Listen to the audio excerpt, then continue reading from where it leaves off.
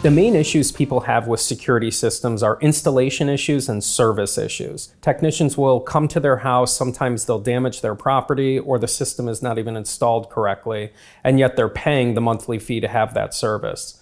Other times we'll see security systems installed correctly, but the service doesn't work. We've been helping out a lot of clients recently who've had issues with ADT or Vivint and some of the other security system companies.